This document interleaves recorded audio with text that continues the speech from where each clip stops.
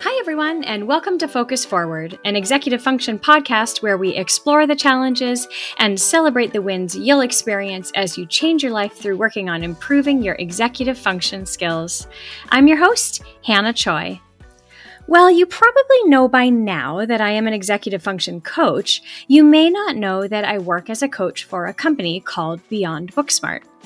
I got thinking about the story behind the company and how executive function skills are built into the running of a company that specializes in executive function. I invited our CEO, Michael Delman, to join me for a conversation about just that. We wound our way through a variety of topics, and Michael shared with me the wisdom that he's gained through his life experience as a student, teacher, founder of a charter school, published author, and CEO of Beyond Booksmart. Listen to learn about how important executive function skills are to Michael, how he leads his company, and how he believes that good executive function skills are the key to a successful future for the children of today. Hi, Michael. Thank you for joining me today. Can you just first start off by introducing yourself a little bit for anyone who doesn't know who you are? I'm Michael Delman. I'm the CEO of Beyond Booksmart and been an educator for about 30 years now. So I'm in this because I love it. And dad of two girls, both of whom graduated this year, one high school, one college. The usual. I have a dog, of course. Ultimate Frisbee aficionado. And I founded a charter school. I wrote a book. I don't know. Yeah, there's got to be some great stories in there about executive function challenges and what led you to where you are. So particularly on choosing the dog. Absolutely. What do you have? We have a Cavapoo. Okay, she's a great little dog. But yeah, actually, yeah. No, I'll tell you this story real quick. So my wife was a holdout on getting the dog, as so often happens. And of course, now she's the dog's biggest fan. But my younger daughter, always wanted a dog. And we tried everything, pros and cons list. What were the criteria that must be met in order to have the dog? And finally, it came down to just pure psychological manipulation, where I one day said to my wife, what if our daughter had a tragic accident and she never had a dog? And my wife was like, okay, you win. That's it. So when it came down to it, the rational, left brain, logical, whatever, it was just like that one image of like our daughter being like devastated and never having had a puppy. That just did it. So, so our daughter saved up money and paid for the dog herself. Good for her. Even as a kid. And so there you go. I'll have to make sure that my kids and husband don't listen to this episode because I am the last holdout on getting another dog. Our dog passed away 3 years ago and I'm not there yet. Yeah. And so we have to make sure that they don't listen to this episode. Okay. But you do know what it's like to have a dog. So you know that yes. you know the joy of it. And yes, now she I does do. Too. Yeah. So you are the CEO of an executive function skills company. So what does executive function and executive function skills mean to you? Yeah, it's a way to make a living. That's why you're in this? Yeah, it's just for the money, Hannah.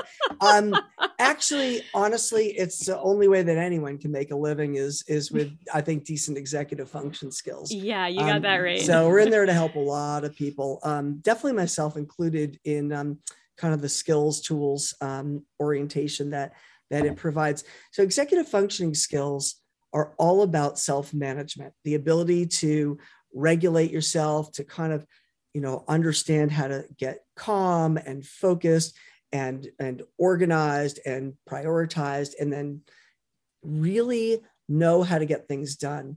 I think, a lot of us have ideas of what we want to do. And I know many people who have a lot more ambition or talent than I do, but I think my strength is probably making use of whatever executive function skills I do have, and then executing on the skills, on the vision. So that's EF skills let you they really let you capitalize on whatever strengths you do have and kind of work around your challenges. So what are your strengths?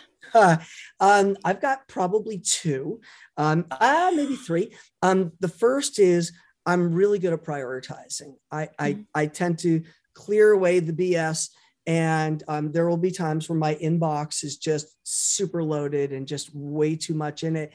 But that's a price I'm willing to pay to make sure I have dedicated time for my priorities. A new idea, reviewing key data points, making sure someone on the team gets the support that they need. So focusing on priorities, really, really, really critical.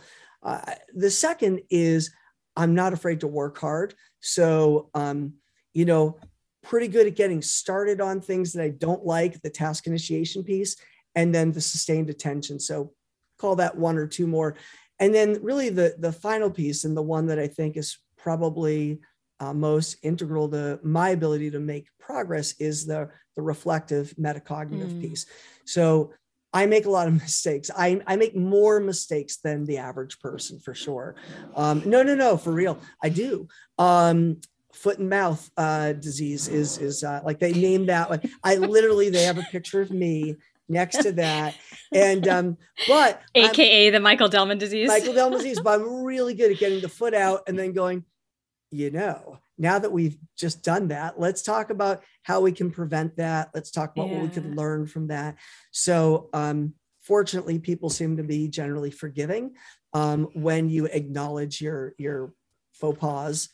Faux pauses. I don't know what the plural is. Faux pas. Yeah. Faux pas. Anyway. Faux pas. But the numerous faux pas in kind of my daily regimen. So I find that there's a certain humility that I have and need to have that allows me to be an ongoing learner. And so that's like a real, honestly, it's a pleasure for me. Like making mistakes doesn't really faze me that much.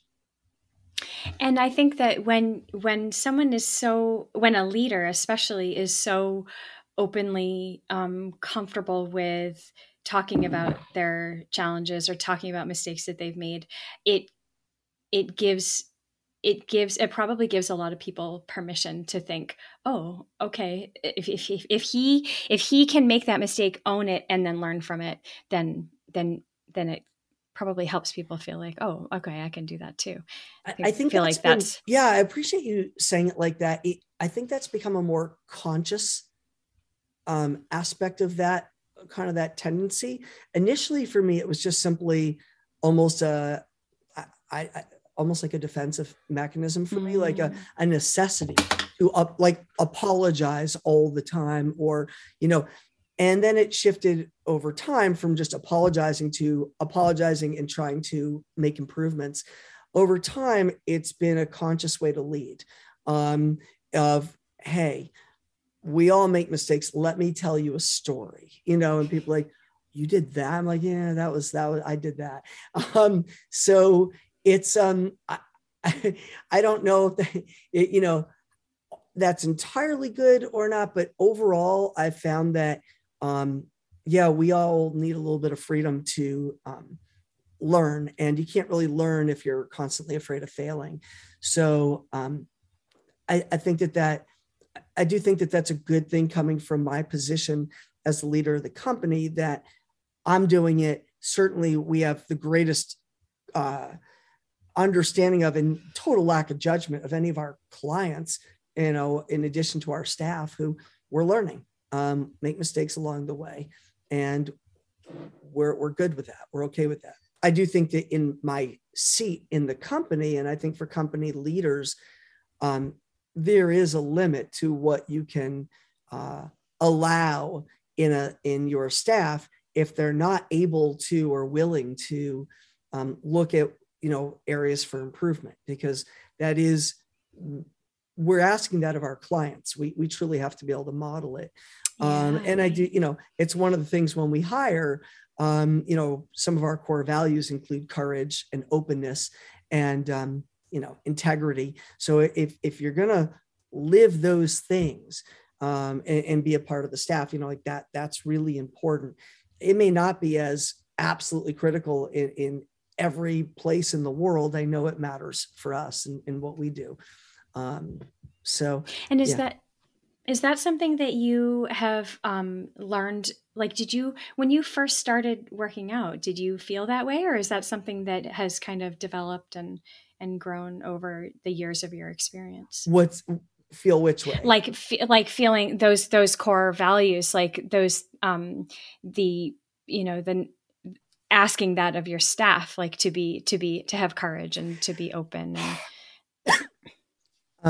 Sorry, recovering from a joint bout of COVID and pneumonia, not a recommended thing for anyone. So I think I always felt intuitively that those were important things. They were when I was a school principal, and here I knew that naming values was important, and humility was always there. Growth was always there. I think it really took an extensive amount of work that our leadership team did with feedback from literally our entire staff to name the values more explicitly and simply, and to be able to kind of elucidate what each of those meant in practice. And so I think once you've done that and involved everybody, then holding people to that is part of your agreement. This is just what we all understand. So I do think having those things explicit is more important, or adds a certain, gives you a little more backbone to hold people to it. Right. That said, we're fortunate. I mean, we've really got the people, so it's not there aren't huge problems that we need to immediately address. It's just, it does remind us all of, and we bring up those words in our conversation, we're like, yeah, is that really integrity? Does that really align? Are we doing the right thing by everybody in that decision, that kind of thing. So, right. Yeah. So when you first started out, like, how did you get to where you are now? And how did you learn all the things that you've learned to be where you are? I've been with Beyond Booksmart for a while, and it's a great company to work for. And I just like, how did we get here? Well, I guess kind of, I'll speed it up as, I'll just start with the kind of the origins to me are probably my Black lesson plan book from being a school teacher. Everything I did as a teacher, every lesson, I just always would take notes afterward on what could have been better. And I think that reflectiveness, that real eye for professional growth, professional development, was really foundational. It was something where I knew I was probably going to fail as a teacher if I didn't do that. I needed to figure out things like classroom management and good lesson planning and those sorts of things. And I was determined because it was a dream. It was a passion. And I had a rough first year, and I didn't want to live like that. I wanted to have really great teaching experiences and great learning experiences. So, the charter school was next, and that really emerged again almost as a necessity, because it was, I felt that there was more that I wanted to accomplish than could be done just under the auspices of my particular room. For example, like, kids didn't see connections between the subjects. I wanted that to be seen. Kids were kind of going through the motions a lot, just because whatever, they're just in school because they have to be. I wanted school to be a place where they could see like, oh, this is exciting. I'm learning, I'm doing something of value. So that was the charter school. That was super exciting, partnered with an Outward Bound kind of affiliated group. And it was just really great. And then Wait, can I stop you for 1 second? Oh, so you went from teaching for 1 year to opening a charter school? No, 8 years. I taught for 8 years. Yeah. So but those 8, during those 8 years, it was, there were constant lessons and so much to learn. I mean, you could teach and learn for forever, decades and decades. I have friends who still teach and always learning. But for me, there came a point where I thought, I need to have a school where everybody is kind of sharing the same values, the same enthusiasm, the same perspective on what a school is capable of. And so that school, which is still around and doing great, it's I love that place and what it's all about. It's really extraordinary opportunity I had there. But then 2 kids, into it, and 4 years in as principal and working all sorts of hours and days of the week that are not days and hours that you should be working. I needed something a little more sane. And then I also was a little bit distant from, like the actual work. And so I wanted to be back on the ground more. Yeah. So I started Beyond Booksmart, different name at the time, thinking outside the classroom. And, and I started that because we'd had kind of how schools have typically like a bell curve of students, right? In terms of, these are your average kids. These are, I see. Well, we had more of a barbell, like it was like, we had kids that were, all sorts of kids were twice exceptional, as we call them now, smart, but scattered. And it just seemed that we drew kids that were in a lot of ways like me, that they really wanted to learn, but they had something in their way. And I've always had those challenges, those executive function challenges myself. And so it was a real pleasure to kind of like figure that out and to build a school that would create like really, really rich opportunities for deep research and work, but also provide all that support, the necessary support to enable that, that level of ambition to be, to kind of be potentiated. So that was over a period of several years. And then, so Beyond Booksmart emerged as a chance to really do something special for students without all the restrictions of, those nightmarish bureaucratic reports you have to do, and many, many stakeholders. Instead, it was really focused on what does this person actually need? And it really, I didn't ever anticipate in the early days that it would be as big or as popular. It was just something that I felt I had to do. And the demand kept coming. We expanded from middle school and high school to elementary, and then college, and then adult, and new division now on its way that we're built. That's been done for a bit now on schools and corporations, but it's just there are a lot of opportunities that keep seeming to evolve because it feels like these are the skills people most need right now. I've been picking my kids up on the playground after school for the last 6 years. And when people ask me, what do you do for work?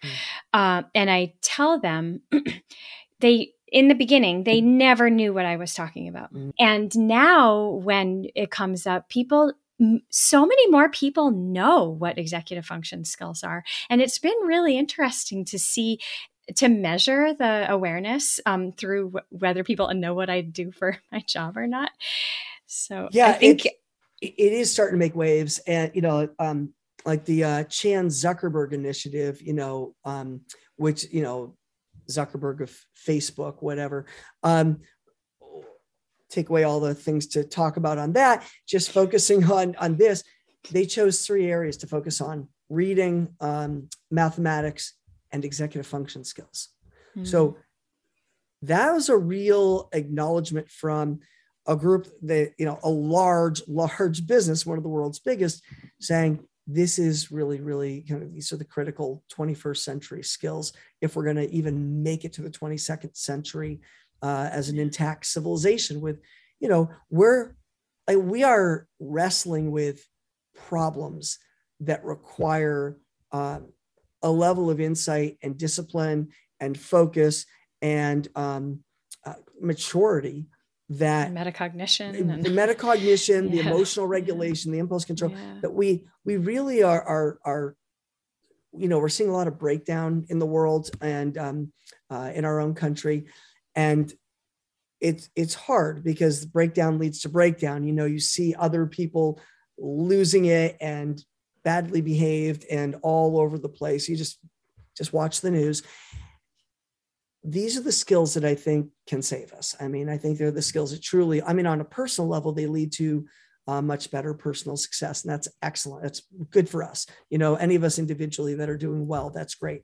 But they also are really, I think, fundamental skills to the fabric of our society. People who can look at more than one side of an argument, and be calm with that, and people who can say, I'm not going to make up facts. I'm going to go with reality.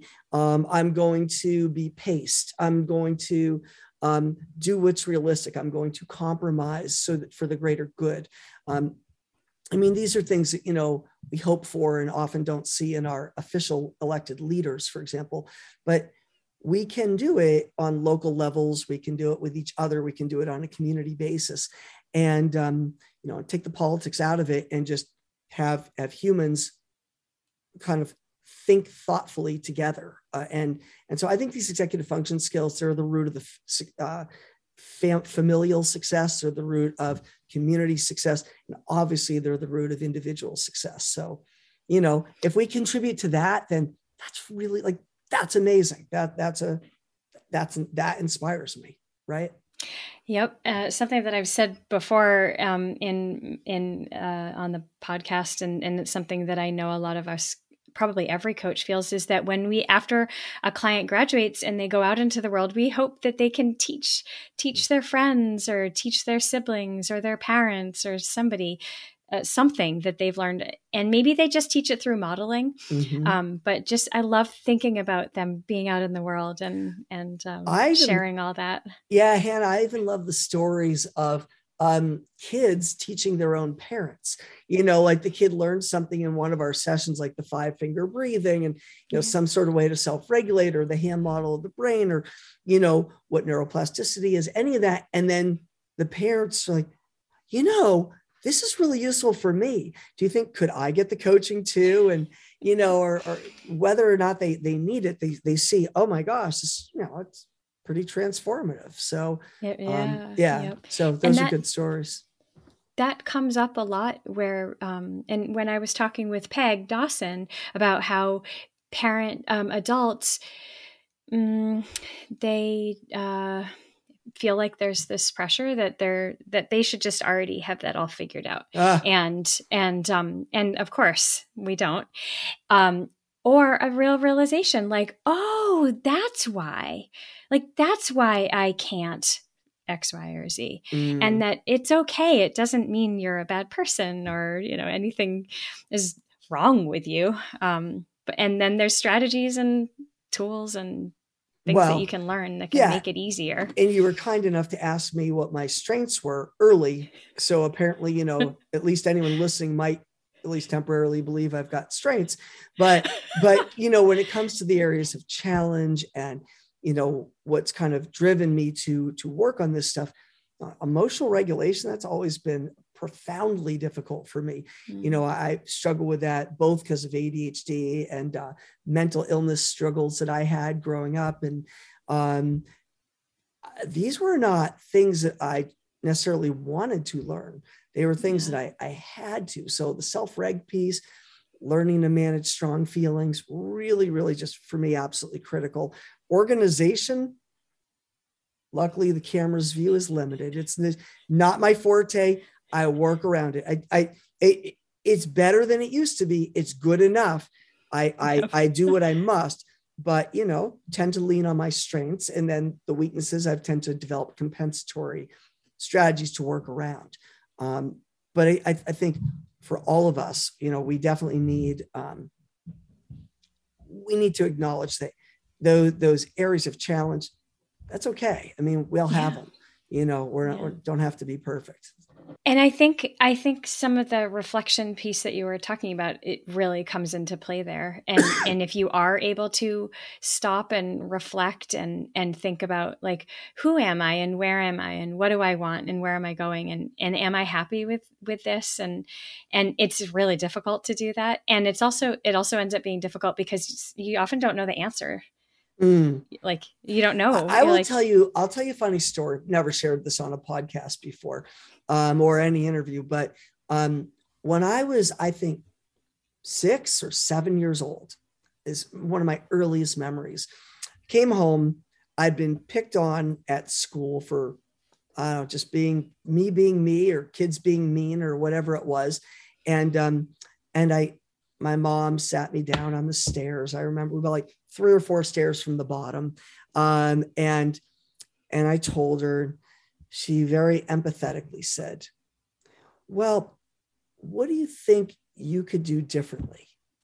And it's very interesting because on the one hand, it's a little bit, I'm 6 or 7. I have no idea, Secondly, it's also, it's like, well, what about oh, poor thing, that must have been so hard. Let's go beat those kids up, like that. That's kind of what I was looking for.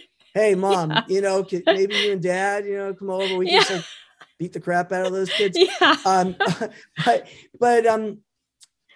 it is one of my earliest memories, which is trying to figure out, oh, what could I do to improve the situation? Now, I think one of the key things, one of the reasons it was successful was, as I said, it was said with some degree of empathy. There was it was probably more the tone than the words, just like, yep. Like it could have just been that much, just a little, oh, sweetie, well, what do you think, maybe we or you, could do that would, or might do differently. Yeah. I think that was kind of taught to me at an early age is what do you control? What's within your power? So I although, we talk at Beyond Book Smart a lot about knock before entering, we talk about kind of R before T, right? Reach before teach, and, relationship before task, but the relationship was there, and the reach was there. So I think that made it a little easier, that she could teach me because she'd already reached me. And I do think that's, I think that is what we want to develop in our kids, is what is within your sphere of control, your sphere of influence, and, and not just your sphere of worry, right? Those well-known spheres of, otherwise it's just, well, that person's a jerk. That I'll tell you a funny story. I was in college and, found myself in therapy. I was like, oh my God, there's so much on my mind. And I complained about, someone who is just a complete beep, I can't say the word. And the therapist said, Michael, I'll tell you something. There's never a shortage of beeps. And I was like, oh, yep. You know what? Like, honestly, of anything said to me, like in that entire therapeutic experience, that was the one that resonated, was, that's true. There's never a shortage of that. So what do I do? So what are you going to do? What am I going to do? What are you going to do differently? Exactly. So, yeah. I know that's, I see that a lot with my kids, if they're struggling with a teacher that they don't like, or, right. Whatever. It's a hard lesson to learn, but it's so important, because you're right. There's never a shortage of beeps in the world. Yeah, there's never a shortage of beeps in the world. Yeah. I had this student, I was coaching her years ago, and she was a senior, great kid. And, I said, what's one of the things that you learned this term? And she said, well, what I learned is that at the end of the term, I am done with that teacher that I could not stand, but I'm never done with the grade that she gave me. And I was like, wow, you know what? Good for you. You kind of figured it out. It doesn't really matter that you didn't love that teacher. It's, I mean, granted, it would have been a lot easier for her if it had been a teacher that understood her and empathized and connected and, figured out the ways to make learning accessible for her, all that stuff. But really, best that she could do, given the situation, was what could she do? So, yeah. So I'm just curious about to learn more about what it's like to be the leader of a company that teaches people how to develop their executive function skills. Does that impact you as a leader, and does it impact how you create your teams and how you structure the company, even like down to meetings? Like, because I imagine you build executive function thought into all of that way more than other companies might. We tend to hire people who have really good executive function skills. It just makes it easier because they'll do their jobs better than people that, on average, don't. Some of it is, so some of it is really, it's the people and it's the structures. We definitely structure things. I guess, Hannah, I'd probably look at a couple of aspects. The first is we are definitely a learning organization. We're always inviting in new consultants with new perspectives to challenge us, because what you think and what was really effective, say last year or for the past 2 or 3 years, now it needs some rethinking. We tend to be pretty structured, and I'd say increasingly so.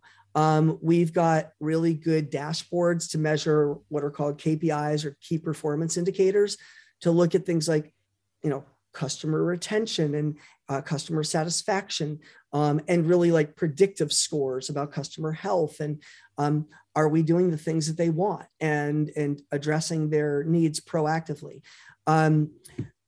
Those kinds of things on the one hand. So really like the right structures for, are we onboarding people in a way that they understand what this journey is?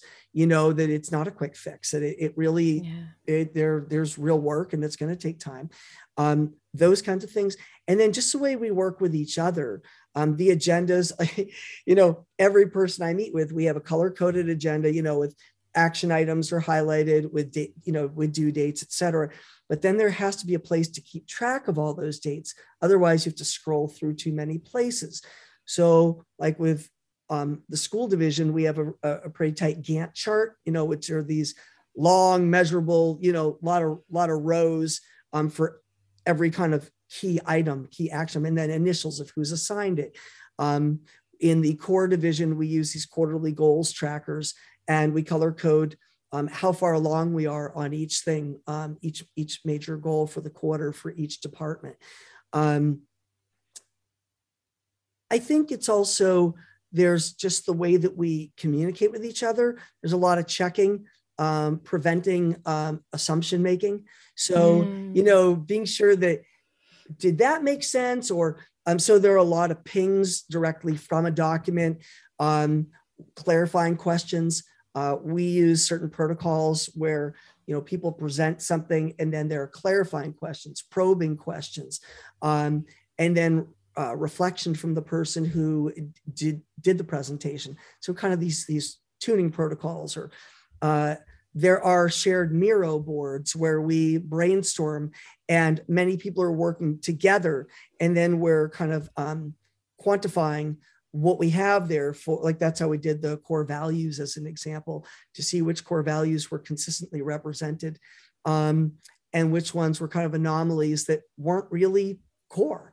So there are so many tools, out there, the ones I've mentioned, and obviously, an infinity more of them, but it's really a commitment to always figuring out how can we communicate effectively with each other, and honestly, like with ourselves, like because you can have all these great ambitions and you can say you're going to do all these things, and you can make lengthy to-do lists and just not get to it.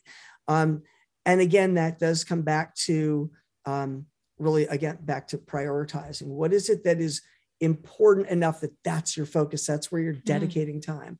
And then these things those are nice to do's if you get to them, but it's not as critical. So I'd say that executive function skills are 100% infused into almost everything we do. And that makes me think about how we were talking earlier about how if everyone had access to this kind of knowledge, and even if you just think about leaders of companies, so leaders of companies, they know their business, but they might not know executive function skills. Like, your business is executive function skills, so Right. you know that, and so Mhm. it's probably easier for you to build that into a company structure. So if people, or like kids who don't, like, maybe they go to a school where executive function skills aren't explicitly taught, or if they, I don't know, there's so many different areas. I just think I always wish that everyone could have access to it. And I'm sure that's been a struggle for you, wanting to provide access to everybody, but then being limited. While we have definitely gotten a lot of interest on the corporate side, and it's something that we will develop ultimately in a meaningful way, we really only do that on an on demand basis. We don't solicit it, but there is a sequence to things. And the thing that is really my passion and focus right now is our school division. That is my, I mean, it's just, I know our whole staff is behind this. Many of us come from a school background. We know that teachers they've overwhelming jobs. Anyone who is not taught really doesn't have a clue how hard teaching is. And it's, you need support to understand how you manage grading papers and managing 25 disparate personalities in a room at a time. And it's a really challenging job.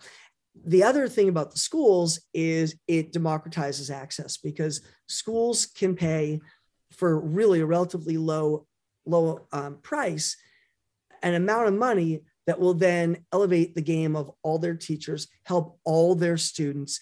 And again, democratizing access is a huge, huge principle. It's why I started the charter school, was I wanted to provide a private school quality education for those who couldn't afford it. And even though there's pushback among some in the public school community, the districts, like, we don't support charter schools. I've done it, and it made a huge difference. And I have no regrets. And I taught in the regular district public schools before that. And I know we made a difference, and we improved all the schools around us. So,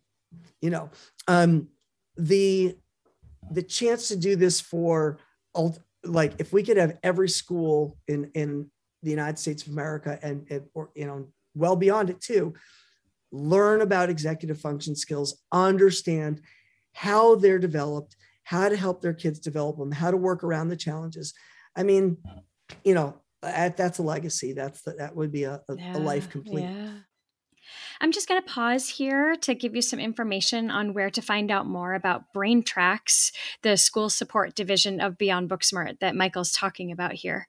He believes it is so important to lay down tracks or neural pathways for executive function in the brain when our kids are young, and to give teachers additional tools to support this brain development. And BrainTracks is designed to do just that. And to learn more, you can go to the website, braintracks.com, or send an email to info@braintracks.com. Okay, back to the conversation.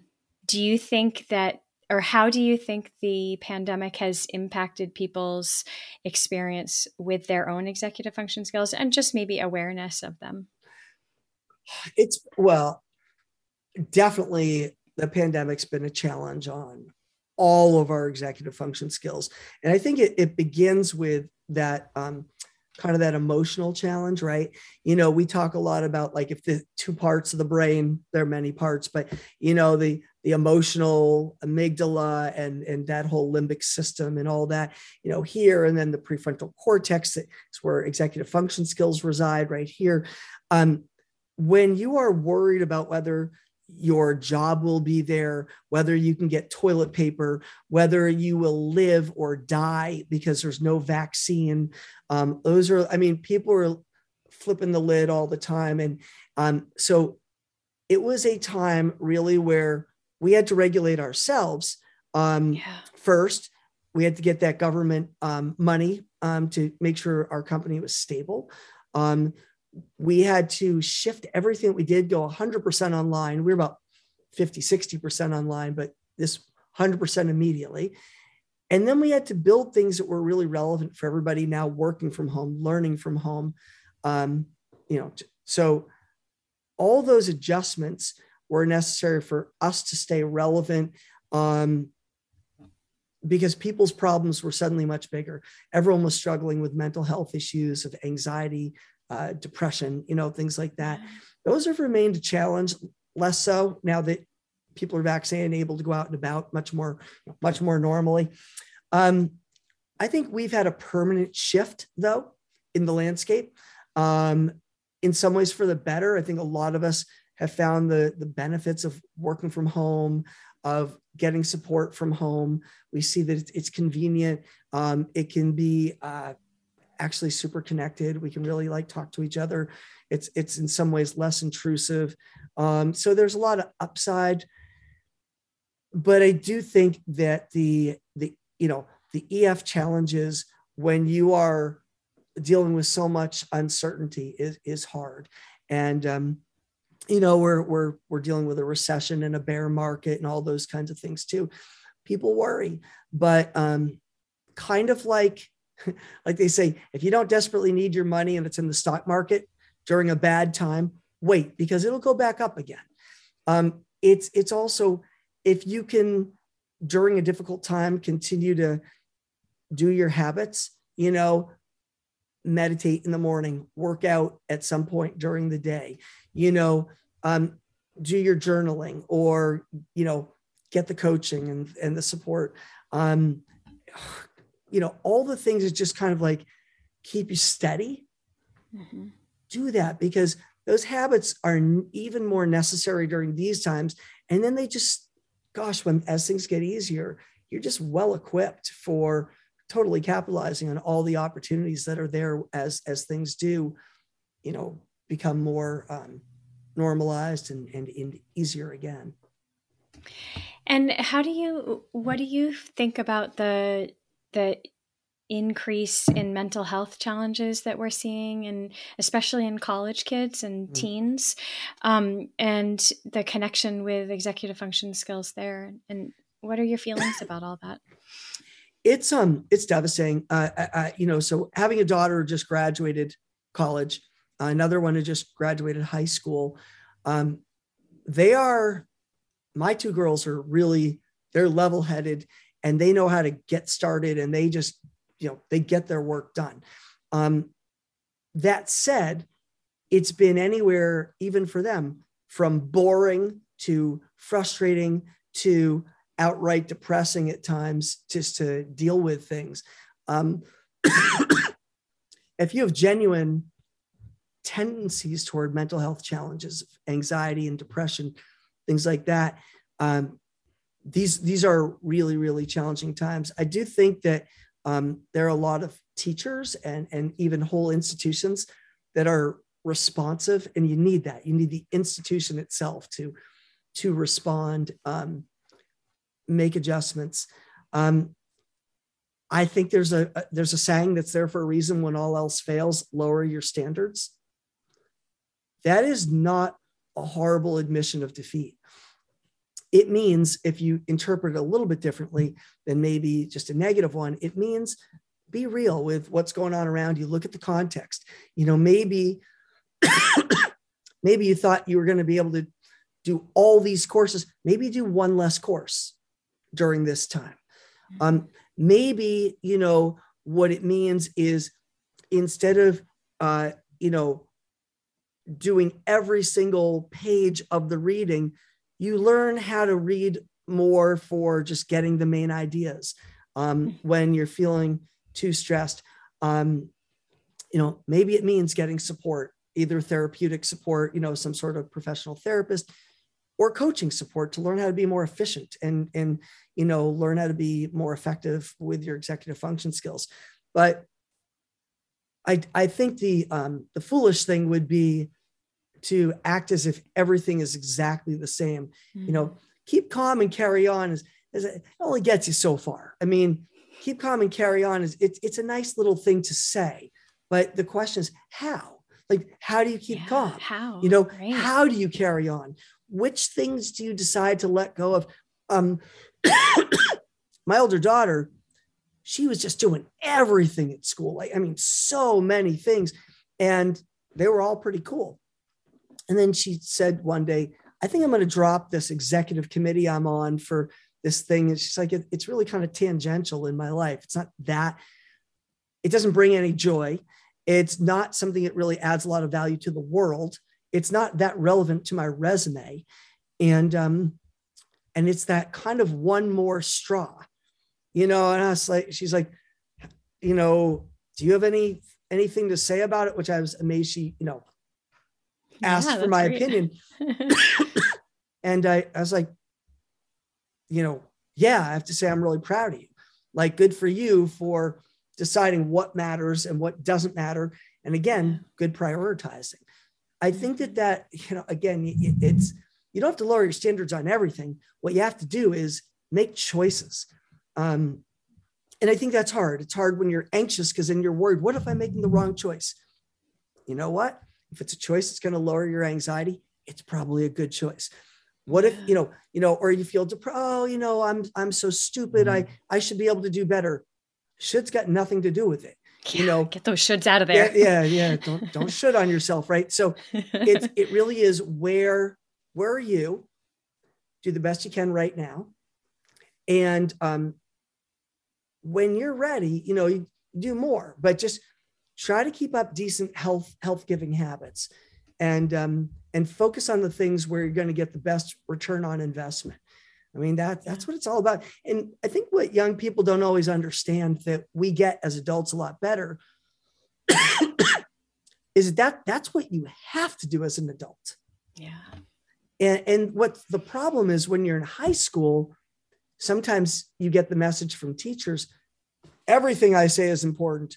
Doesn't matter if it's on the exam. Actually, it does. It does matter if it's on the exam. Yeah. If it's not, you might not spend as much time reviewing it, studying it. You really do need to get good at discerning what matters and what doesn't matter. It's really what it's all about. Oh, that just reminds me so much of a conversation that I had with a freshman in college client. We talked about diminishing returns and how, as you're working, you got to pay attention. Like, are you enjoying what you're doing? Are you being efficient or effective anymore? And she said it had never really occurred to her to pay attention to that. And we were thinking it's because when you're in high school and all through school and your parents are telling you what you have to do, your teachers are telling you what you have to do, that like the teacher who says it's all important, even if it's not on the test. And that's a skill that you have to learn as you become more independent. And I guess it's part of becoming more independent is recognizing, okay, this being on this committee is actually no longer important to me. Well said. And and your daughter probably felt like, like you said, like she should do it.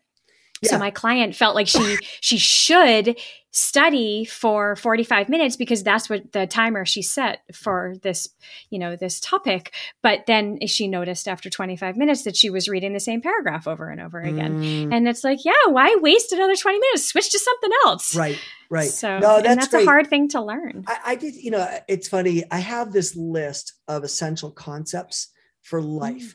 They are ones that apply off, kind of first and foremost from a field of origin like economics or say, political science or psychology or math or whatever, things like diminishing returns, as you were just mentioning, or I mentioned return on investment, or opportunity cost, I could do this. What else? What am I giving up? What's the most valuable thing I could be doing during this time? And sometimes the most valuable thing is actually resting, letting the brain reset. Sometimes it's exercising. Sometimes it's reconnecting with an old friend, or doing a creative outlet.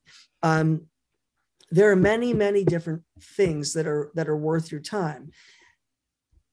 It's not head down. Head down, you're going to run into something ultimately, right? Yeah. So, quote me on that one. I like it. Head down, you're going to run into something sometime. Like, look up every once in a while. Look up, pal. I think it's really important to look up and to figure out, is this the best thing to be doing now? I'll tell you actually a sad but worthwhile example.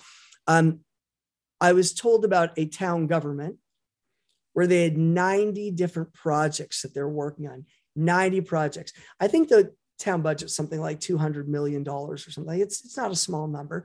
And there was a new project brought forward, really good idea. And they said, well, we have to get the other 90 done first before we can add something. Mm. That's not the way you want to think. And, and I'm not trying to pick on government. I mean, certainly if I were, I would not pick on town government at the beginning. That's a local government. And they're still with like, well, we've got this, head down.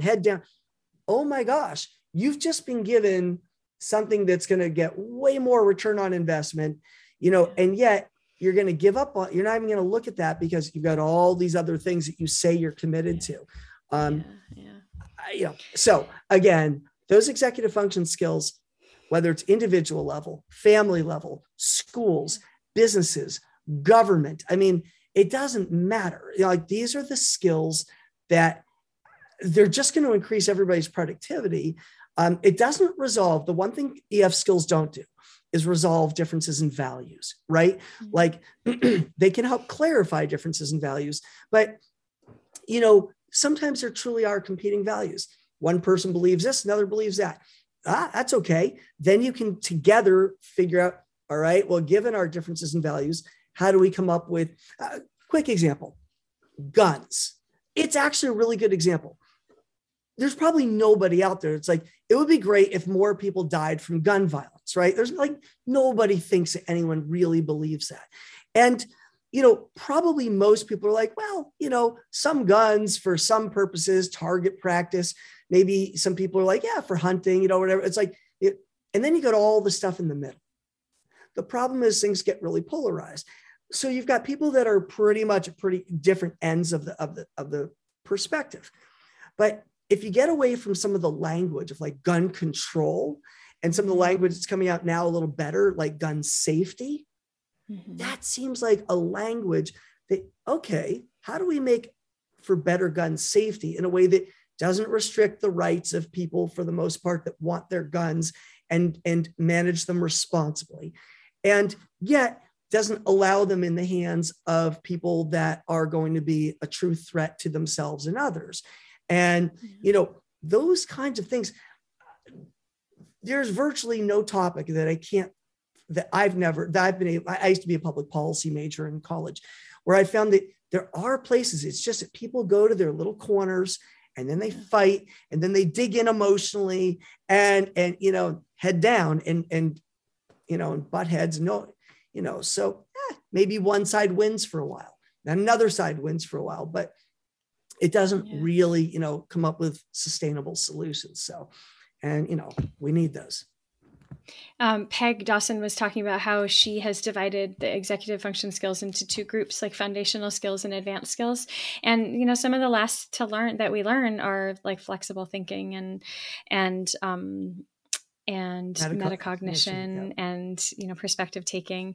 And those are all the skills that are required for exactly that, even the change in vernacular, right? Someone was using flexible thinking to get there, and to change how we, just a simple one word switch can change make orientation to it. It. Absolutely.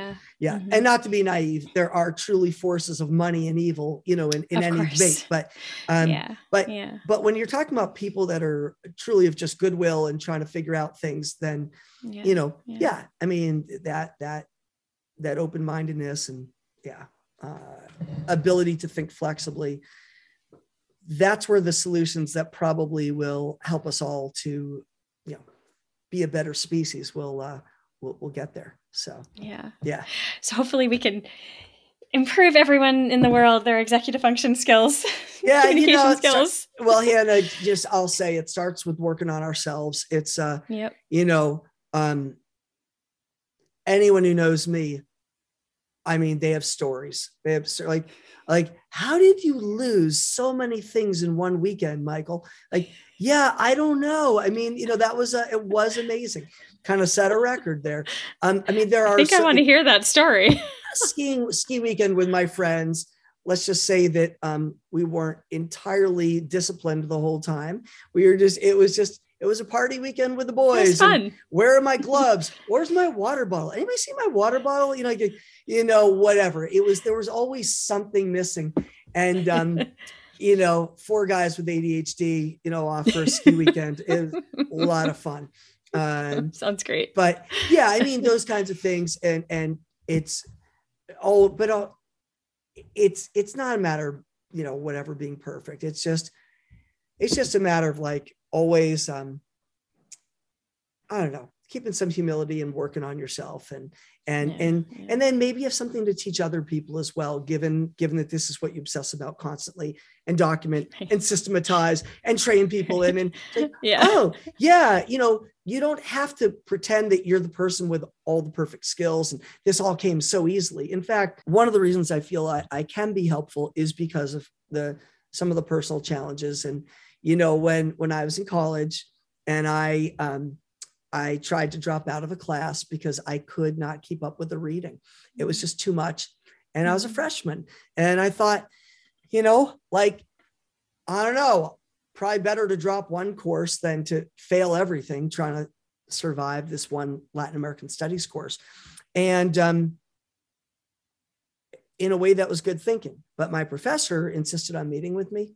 And he said, Michael, why are you dropping? And I said, the books are too long. And he said, how do you read them? I said, I read page 1 and then I go to page 2.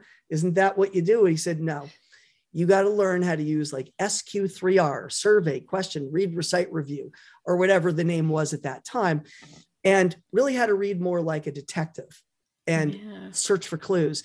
And what I learned from that was I had been reading so inefficiently my whole life and still was at Ivy League institution in spite of that. With that tool and that approach and guilt-free because it was taught by a professor. There you go. I became a really efficient reader. So, I'm never going to be the person that can read one page, the next as quickly as other people. It's not, I don't have that scanning and that ability, some of those physical abilities there, but I understand the technique and it's made me just much more efficient. So,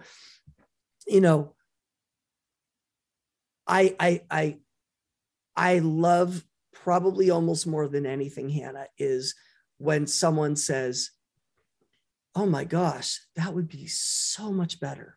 That would be so much easier, and I know you get that as a coach. You just, it's like, oh yeah. And then they try it and they, and they come up with their own solutions after a while. They don't even, they just need to kind of run something by us and then it becomes theirs, or it's just great. I feel like this theme of, we talked about it in the very beginning and I know it comes up a lot in sessions and is the idea of almost like being given permission, even though the permission was there all along. We just didn't know, to do things differently and to do things in a way that works for you. Like you had to hear that professor tell you that, and it changed everything for you. And you grew up thinking, okay, this is how you read. You read page 1, and then because they always say just read 1 to 30, and you're like, oh, okay, I guess I just read pages 1 to 30 now. No one ever like tells you it's okay to do it differently, and they just getting permission to make things your own. Yeah. And then once you have that, okay, like my client who realized she doesn't have to follow the timer, she can follow her diminishing returns instead, and how many opportunities it opens up once you allow yourself to think that way. Right. Because once you've stopped writing between the lines enough times and you've seen that the approach, the one and only approach, is not the one and only approach, and that there are many others that other people have shown you, trusted resources have shown you, and then you start to come up with your own, boom, sky's the limit. Then you start to see, oh, wow. Remember I said earlier about who you are is something that doesn't have to be so perfectly defined. It can evolve. This is kind of that micro example of it. How you do it doesn't have to be, this is how you do it. Well, that,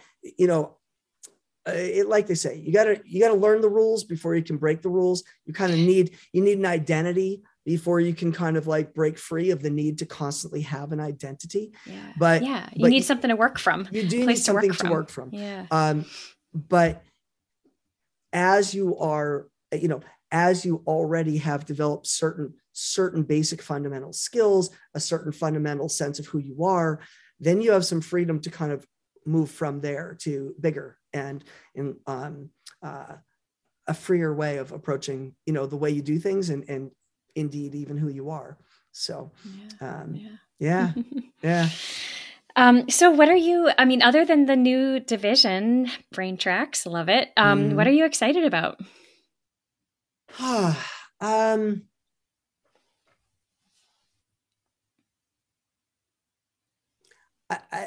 think just on a personal level, excited to be done with being sick and get back out playing ultimate frisbee again, which is my passion.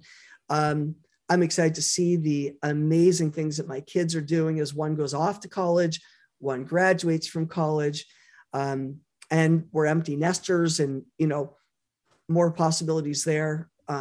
That'll be interesting. I think on the professional level,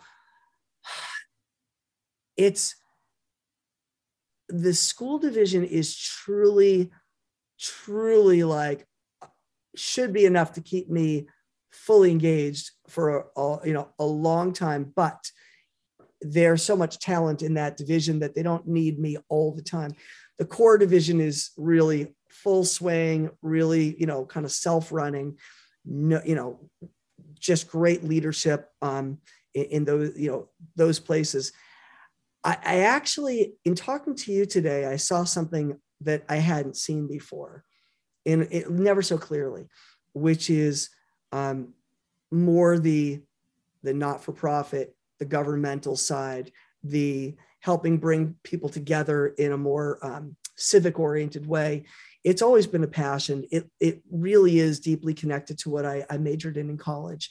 And it's work that I do on the side with my kind of, I'm passionate about environmental issues, addressing climate change, because, it's important that we have a planet that's sustainable if we're going to do anything else. So, I think there's another place for me to be able to build with executive function skills for not-for-profits that are making the biggest difference in the world.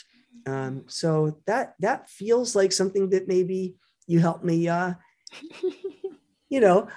thought about it before, but as we've talked, I've realized, wow, I'm talking about it a lot, and it really keeps resonating. So the schools were a big step on the way there, but there are so many good organizations that could use that kind of help in their processes. So, yeah. So thanks. You're welcome. And I would love for you to share a little bit about the work that you are doing for climate change. And I know you started an organization. Yeah. Have a website. Well, yeah. So it's called An Hour a Week. I think it's anouraweek.org. I'm going to make sure to get that right, because heck, if anyone wants to check it out. Yeah. It's anouraweek.org. And the essence, the essential idea behind it is I wanted to lower the price point of activism, lower the price point of making a difference. There are so many people that are like, oh my God, the world is on fire. There's terrible problems. True. You feel worse about it though, if you think about it and you talk about it and you worry about it and you complain about it, but you don't do anything about it. But if you're putting in as little as 1 hour a week, or even possibly less, at least then you can say, hey, it's true. It's a big old shit show out there, and the world is really, there are a lot of problems, but I'm doing a little. A, you don't carry around that guilt that you don't need to. B, you actually start to connect to other people. We have a once a month meeting. It's literally 1 hour a month, not a week, 1 hour a month of actually meeting in a group. And so that's amazing. And so you're connecting to people, and it gives you a sense of hope and inspiration that, okay, there's a lot of us, and it's multiply.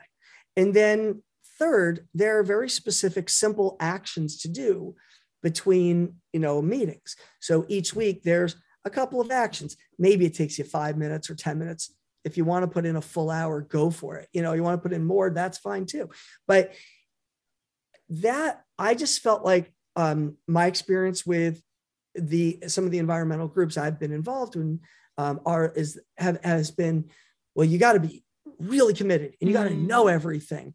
And it's like, no, most people don't know that much, and it's intimidating. It's intimidating, and you don't have a ton of time, and you're trying to raise a couple of kids or whatever it is, and you got a full-time job or 2 jobs, and you don't want to make it elitist or just for people that have retired. You want people that they just care, and they see, there's connections between climate and social justice and, and poverty and people who are dispossessed and, the air that we're breathing, that's, all this stuff. I want it to be a place where you don't have to be an expert or have a huge amount of time. So that's what I'm doing. It's, I love it. It feels really good to put some time into that and,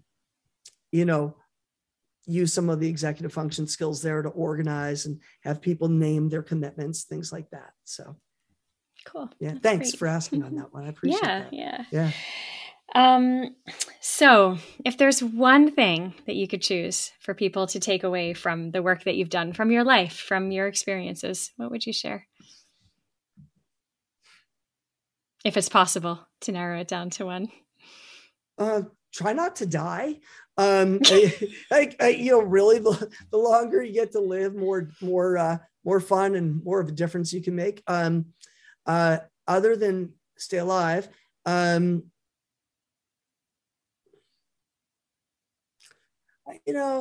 say it's see your life as a journey.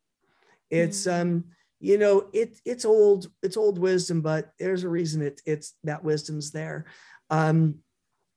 The station by Hastings, this story about being on, you're on a train and you can't wait to get to the station where there's going to be some big party and you're like cursing the trip because it's taking so long. And you know what, the station at the end, that's the end. Like the station is actually the end. So don't be in a rush, enjoy the scenery. Connect to the people on the train, and stop and enjoy. And I realize that that's not really so particular to executive function skills, but I think it's really fundamentally the orientation that will allow us to enjoy our lives and make the most difference in the world, which are kind of my 2 fundamentals, is, pay attention to this being a process, and make revisions along the way. I had a student who, and I wrote about this in my book for parents, the Your Kid's Gonna Be Okay book, where he had a very small amount of homework to do over the weekend. It was literally half an hour and he didn't do it. And he ended up getting a 0. His parents were disappointed. Like, we went through what were all the costs, and he listed them out, all the cons to doing it the way he did it or didn't do it. And I said, well, let me ask you, did you at least have a lovely weekend? And, or did you think about it? He said, oh, I thought about it. I said, like, once or twice a little bit. He's like, no, probably like 30 times. Yeah. And I said, oh, so you had a choice to either just do a half an hour and be done with it, or think about it 30 times. Let it ruin your weekend. Let it kind of like, like in a kind of a low level way, kind of just poke at your weekend, the whole weekend. Right. And that's what you want with. And he's like, yeah, probably not the best choice. I think, sometimes you got to bite the bullet a little bit, eat the frog, whatever. But I think that if you understand, like, there's this journey, and some of it's not what I want, and I can't control that. Just take that, do that little bit, and then enjoy the parts that you can. I think it's just a better way to be. You're just going to enjoy your life a lot more. Yeah. Don't hang on and try to make it just so and hope that you never die. Just enjoy the journey. That's what you got, and accept some of the challenges we have along the way. So that's what I got for you, Hannah. I love it. So where can our listeners find more about you and more about what you have maybe written? You want to share a little bit about what you've written? Oh gosh. Well, let's see. I mean, the first thing would be the book, Your Kid's Gonna Be Okay. That's, building executive function skills in the age of attention. And I do think that that's a really good one, particularly for parents, sometimes for teachers. Even adults could get something out of that just for themselves, because there are a lot of tools in there. There are various blogs and podcasts and things right on our website, beyondbooksmart.com, where they click on those. There's interviews, things like that. If they want more, if they haven't had enough yet. There are blog posts that I have written that are there. That I think that those are the places to begin. If they're interested in working more kind of through a corporate level, or that they can reach out through the company, and we'll find a way to get in touch. All right. And I do want to plug your book a little bit, because I love how you wrote it in such a way that's so accessible and so easy to read. And I think so many quote unquote self-help books out there can tend to feel very heavy, and maybe there's like a lot of jargon, or this topics that feel beyond our scope of knowledge. And I felt like you really made it very presentable and accessible. Meant to be conversational, but informative. Yeah. I love that. Thanks. Appreciate it. Thank you so much, Michael. What a pleasure. Thank you for joining me. And that's our show for today. I want to thank Michael Delman for joining me, and I hope you enjoyed his stories and wisdom and were able to find a nugget of gold in there for yourself. As Michael says, he wishes for people to be able to see their life as a journey. So thank you for taking time out of your day to listen, and for including me and Focus Forward on your own journey. If you like what you're hearing, please share Focus Forward with your colleagues, your family, and your friends. We love it when our listeners help spread the word about the importance of executive function skills for finding satisfaction and happiness in life. You can subscribe to Focus Forward on Apple and Google Podcasts, Spotify, or wherever else you get your podcasts. You can sign up for our newsletter at www.beyondbooksmart.com/podcast. We'll let you know when new episodes drop, and we'll share information related to the topic. Thanks for listening.